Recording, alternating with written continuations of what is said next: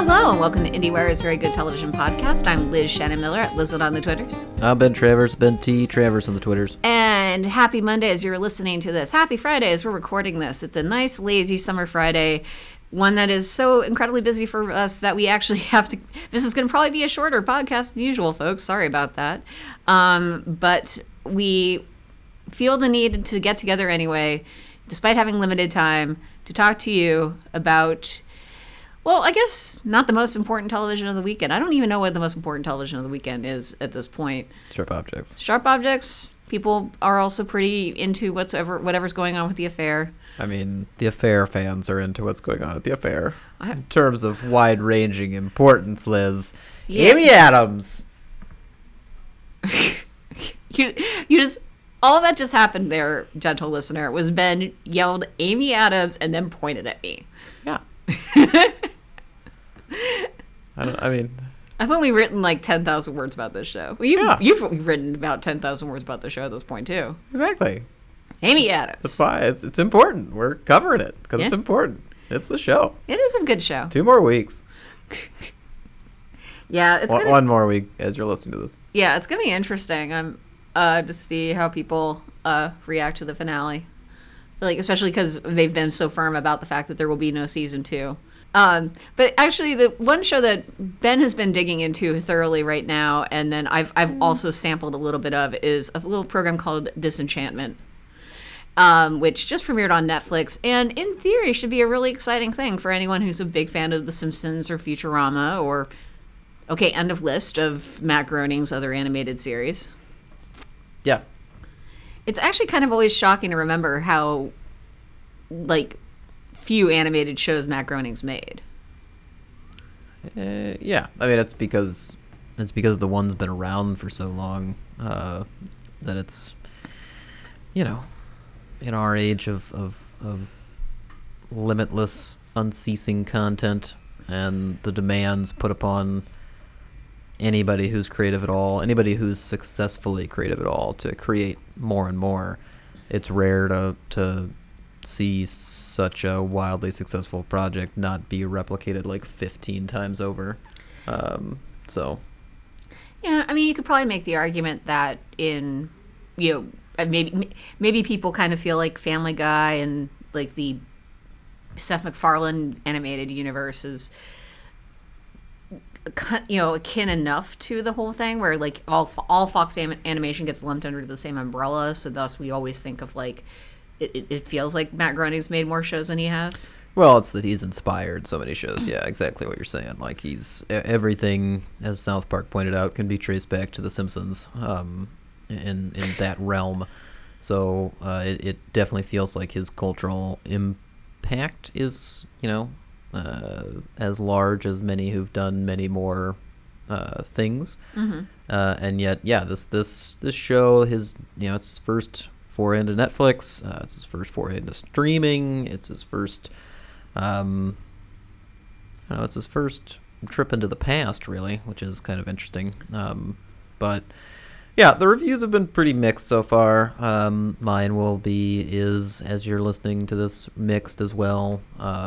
There's a lot to be disappointed about with the first season. There's a lot within it that's kind of frustrating or just overly familiar. People who are more familiar with Futurama than I am have made cases that it's too much of a carbon copy. But I will say this. I will say that the ending of the season, and oddly enough, the 3 episodes that Netflix did not give us before it was released, so the 3 episodes that all of the other reviews that are out there before the show came out are based on, those 3 are good. Like, those 3, he literally turns over the switch and it becomes a very serialized story. It becomes something where you're given very important information either to get you to invest in that episode or to get you to invest in the characters that had not been there before. It's just kind of sudden in a way that's surprising. That's kind of what my review is based about. It's never something where I'm comfortable being like, oh yeah, the ending's good, so just sit through 7 episodes that are kind of It lousy. only takes 7 episodes to get really good, you guys. Yeah, and that's literally the worst argument you can make about television these days. Like, no, like if you find yourself saying something like that, it's like, yeah, the first 2 seasons are bad, and then the 3rd season's great. It's like, shut your face. Yeah. It doesn't. That's The only late.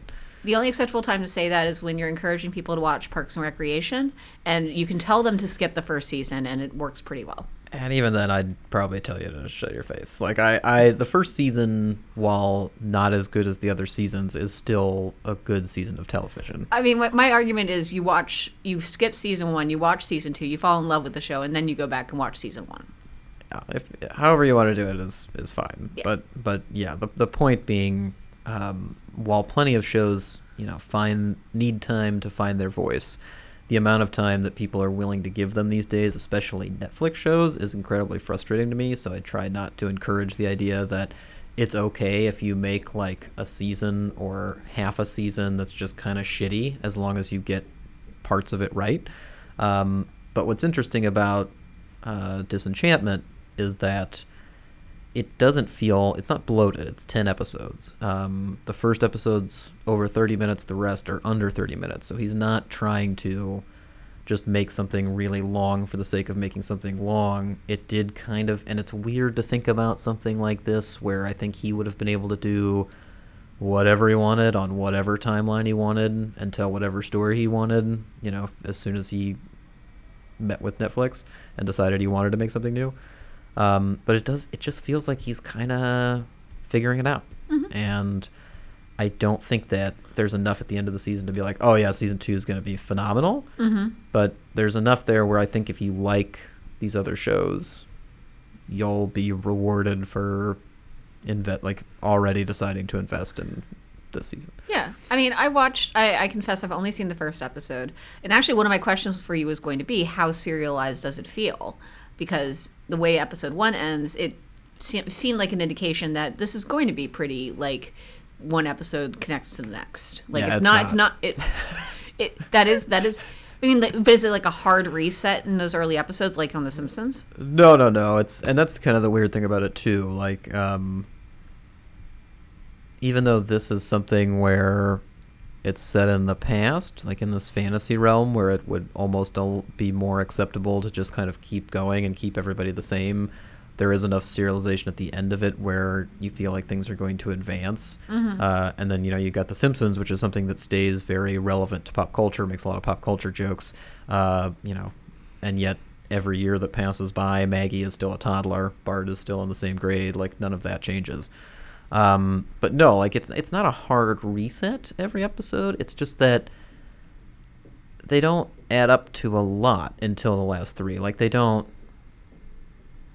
You could probably watch the first one, skip to the 7th one, and pick up what's going on pretty easily. Like you wouldn't have missed out on anything. Do you want me to try that for you? If you want to, I don't. Yeah. I mean, I don't know. whatever your timetable allows. It's more time I could spend watching MTV's Are You the One? That's something, but I mean, if you're getting enjoyment out of a show, then I don't want to detract from that either. And it's the same thing that we've had trouble with in the past. Like, we're critics, we watch a lot of television for work, so like the discussions that we have are interesting to us because it's almost like, well, we're watching it no matter what anyway. And this is something where I still feel like most people should have heard, like, oh, it's not great, I'll watch something else because there's so much great TV on. Right. Watch casual. But also because it's on Netflix and people just seem to keep watching stuff on Netflix, and because it is Matt's next show and people should, respect this auteur and watch his next show, it will be watched. So discussion about it is warranted. Long way of justifying this is where we're at. And yeah, it's weird. It's weird in that like some parts of it are serialized enough where you're like, okay, I can see a progression here, but so much of it feels like very standalone, Simpsons-esque, Futurama-esque kind of storytelling, because it's comfortable to make that. Like, it feels comfortable for them to make it. And then I think they realized, oh, we wanted to do this in season 1, or we wanted to get us to this place so we're ready for season 2. We better kick that shit into gear. And they do it. They do it all in like the last 3. And Yeah, that's fine. Like it can definitely be a show that kind of, you know what, Liz, this is gonna piss you off. I'm so sorry. Oh boy. It kind of reminds me, and I should have better examples of this. And Oh, there's no. a million examples of this. Oh no. That are far better programming. But it kind of reminds me of the Orville. Oh my god, I'm gonna throw my shoe at you. Just in, and I don't mean in qualitative terms, and I don't mean in tone, and I don't mean in like it's pathetic, horrible ripoff of anything like that. I don't even mean that it is a ripoff of his old work, as McFarlane is clearly ripping off something else. I just mean that there's elements in it where it's like, oh yeah, that was something that happened from back here. I get it. Like that you'd pick up. It's the familiar. It's the comfort of the familiar. Yeah, and it's not necessary to watch all of them, but it kind of helps if you like that sort of thing. No, I see what you're saying. There's so many other examples. I don't know why the Orville was what just sparked into my head. No, but I feel like I hear what you're saying though. I feel like if based on what I've seen, I don't disagree with that. Like, because I was thinking, I was enjoying what I was watching, even though, oh my god, the pacing on that episode is terrible. Like, it just kills half the jokes, I think. Yeah, and I'm that's sure, something. like, it gets better. Well, it's also something that's just better because like that first episode's like 36 minutes Yeah. or something, and the other ones aren't. Yeah. So that's becomes more tolerable, but It they're also gets not better. trying to do as much as they have to, or they feel like they have to, I guess, maybe in the pilot. So I don't know, but yeah, like the Orville sets up this cliffhanger like a lot of kind of episodic shows do, in its finale, because that's just where they are. And this is like they extended that to 2 or 3 episodes instead of just doing it all in the last one. So like there's a conscious effort to acknowledge a serialized story within Disenchantment, and yet the whole thing isn't set up that way, and I don't feel like future seasons will be as serialized as something like The Good Place, where that just is a half-hour comedy that just keeps going and you need to keep up with it. And yeah. Interesting. I have a question for you, which is, how Game of Thronesy do you feel like it is? Not much. It's obviously not a show that's prevalent in my mind for many reasons, but there's a thing that happens in the finale that to me was like, oh, this is from Game of Thrones. Like they don't reference it, and if they would have, I would have had more respect for it, because it's like then you're kind of knowingly bringing in the point, and instead it's just kind of like, oh, this feels exactly like that. And if they would have referenced it, they could have had more fun with it too, which is another fault of the series. Like, it just feels like they need an inkling more ambition in terms of what they want to do with the with the imaginary part of the world, like with what they can concoct to either have some fun with these characters in this world they're building, or to reference things that obviously this group of people pays attention to. But no, it's not very Game of Thronesy. Okay. It's interesting. Like, I'm trying to think. I'm thinking back. Like, I mean, The Simpsons never shied away from doing very explicit pop culture riffing. And I said it in the past tense, but because in my head, honestly, The Simpsons mostly lives in the past tense. But it does still do a lot of pop culture riffing. And they poke at like Family Guy too. Oh, yeah. Like, they'll poke at the stuff that people think is the new version of it. So they stay very current. But there is kind of an aspect to the fact that when a show is living on Netflix, like, you kind of almost want it to have a timeless quality to it. Like, if they did go out of their way to reference an explicit plot point on Game of Thrones, I feel like it might be funny in the moment, but might play weird down the line. Yeah, and at the same time, it wouldn't. So many other shows do that so well that it's not really a problem. Like, I mean, BoJack has a ton of pop culture references and some obscure stuff that works really, really well. Archer is another one that works really, really well, and it's not a Netflix show, but it certainly got some life from Netflix. Well, I think, but I think Archer, though, I think Adam Reed has been kind of explicit about how the bulk of the pop culture references are from, like, before 1995.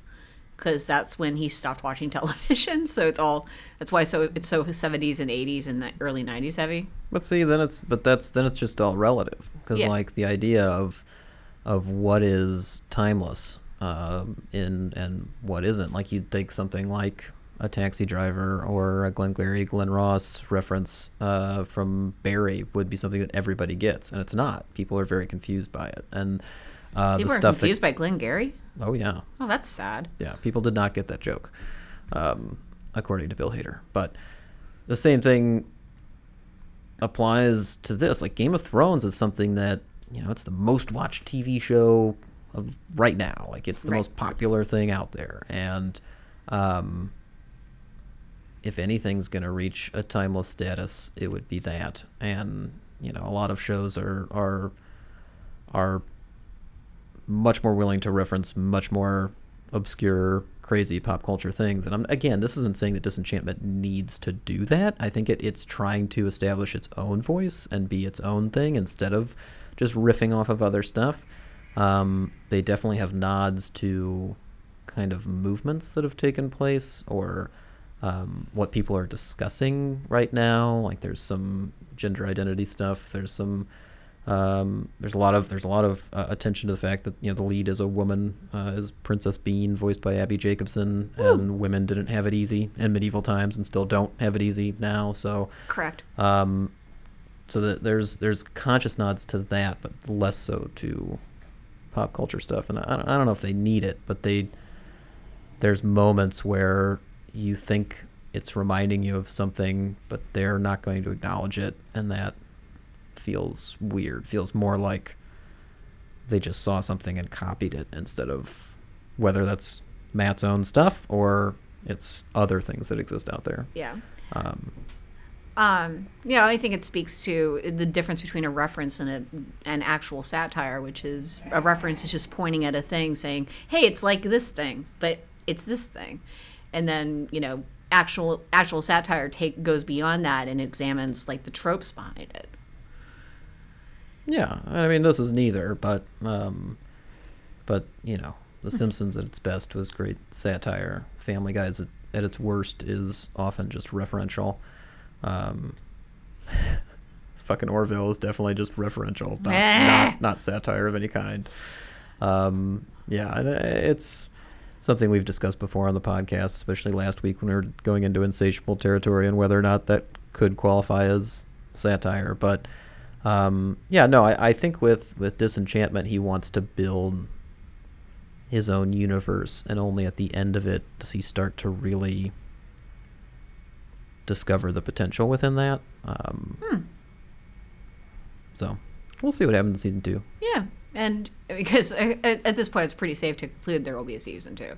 Yeah, I'd be surprised. It would have to be a pretty big bomb, and I don't expect that to happen. Yeah, and I look forward to watching a little more. Maybe I will skip to the last 3 episodes just to see what happens. In the meantime, Ben, what was the best thing you watched last week besides Disenchantment? Honestly, the best thing I watched is still Sharp Objects. There's been other shows that were a little disappointing that I don't need to bring up, so focusing on the best stuff that's out there, it really is. It's a show that's so rewarding, kind of no matter how you approach it, because there's a bunch of little Easter eggs you can find, like within the visuals, within the audio cues, within the editing, within a lot of what goes into that show. So there's a lot to formally appreciate about it if you just want to kind of take a step back from the story. And then if you do want to engage in the mystery of it, as we've talked about before, that's there, and it's fun, and kind of dissecting how Jean-Marc Vallée, how Marty Noxon, how Gillian Flynn? I think it's Gillian. Gillian Flynn tells you what to look for, and then tries to distract you from looking at it. That's really interesting. So I hope, I think it'll be something that, especially because it's been marketed as a murder mystery, it is a murder mystery, kind of. I think it's something that a lot of people will catch up on when it's over, which means a lot of people will binge it or watch it quickly and just enjoy it that way, and it works. That'll work. You will enjoy that experience. You'll be like, oh yeah, Sharp Objects was great. And at the same time, it's been incredibly rewarding writing about it weekly, because there's so much to talk about within the minutia to the big picture stuff. So one more shout out. We'll probably talk about the finale, even in passing at some point. So I think probably our whole next episode should be about the finale. Yeah, we'll see. But yeah, so that was the best thing I watched. Liz, what was the best thing you watched last week? Well, speaking of shows we're covering weekly, Better Call Saul remains a lovely little treat. Quick shout out to also the show Wrecked. I think I'm not under embargo for it. And it's out. What? It's out. Yeah, I'm doing great. No embargo. No embargo. People can see it. People can see it. Say whatever you want. Yep. But yeah, Wrecked has been really fun this season, and it is a show that is like at least 33% smarter than it needs to be, and really will devote entire. It has such really ridiculously high stakes. I mean, these are all every episode is essentially a life or death situation, and they find a way to be funny about it while also not detracting from the real tension. This is a show which will devote an entire episode to just a bunch of characters in a cage fighting over what their last meal should be. And it's very charming in that way. Ben, what's the next thing you're looking forward to? The next thing I'm looking forward to is Jack Ryan, which we won't be under embargo for whenever this episode publishes, because the embargo is up on Monday. So I'll be watching it this weekend. Haven't seen any of it yet. I love Carlton Cuse. He's made a lot of excellent television over the last, 20 years or so. I am a fan of John Krasinski, kind of no matter what he wants to do. Like, he seems to find interesting things to talk about, as well as interesting characters to dig into. And I love the casting. Like, Jack Ryan, somebody who was an analyst. The idea that he's very quickly morphing into a beefy, brawny action hero type in this show, just based on John Krasinski's workout routines and how much that's been flaunted. That's a little troublesome, but I know from what I've been told, the series is supposed to kind of sit with his inexperience in the field for a while. And if it does that over the course of the first season, that's great, because reflecting that throughout is important, because that's who Jack Ryan has always been, from the books to the Ford movies. So yeah, I'm really looking forward to see what Amazon does with it. It's 8 episodes. They already renewed it for season 2. There's hopefully some good stuff hidden in there. Yeah. So I'm looking forward to it. Liz, what else are you looking forward to, though? I'm looking forward to, I'm going to try to watch some of Netflix's The Innocents at some point. This is their new upcoming supernatural kind of YA-ish narrative. Should be fun. I like Guy Pearce. I like accents. I like shapeshifters. There's all of that and more in the show, allegedly. So we're going to look forward to checking that out. And you'll be able to read out about it and more on IndieWire.com, where you'll find news, reviews, interviews, features, all the stuff you like. And make sure to listen to IndieWire's other wonderful podcasts, including Michael Schneider's podcast, whose name I don't know now. It's still Turn It On for right now. For now, it is Turn It On. Changes may be afoot. Make sure to listen to that. His latest episode has David Harbour of Stranger Things fame, and he talks about the X-Files. I did not have anything to do with that. Which is fun. And then, of course, we've got the Screen Talk podcast with Eric Conan and Thompson. TIFF is right around the corner, which means festival season and Oscar season is upon us. So even though the Emmys haven't even happened yet and voting is still going on, it is time to start thinking about Oscars, so make sure you listen to that. And then, guys, just do yourself a favor and get on the Filmmaker Toolkit podcast with Chris O'Falt, because, he's just the best. He is. And, Ben, you're pretty good, too, and you can be found on Twitter at Ben T. Travers. And, Liz, if Chris wasn't the best, you'd be the best. I'm second best? Well, yeah. Okay. But that's really high. Yeah, no, I'm not offended by this. I know what the I know what kind of metrics we're talking about here. Yeah, like in terms of Twitter, it'd be Chris O'Falt, and then Liz, and then like 40 rungs down the ladder, you've got somebody like Patton Oswalt. So make sure you listen, or make sure you find Liz on Twitter at Lizlet. That's with an I and then an E. Great. We will be back next week. Thank you guys so much for listening. And as always, keep watching television.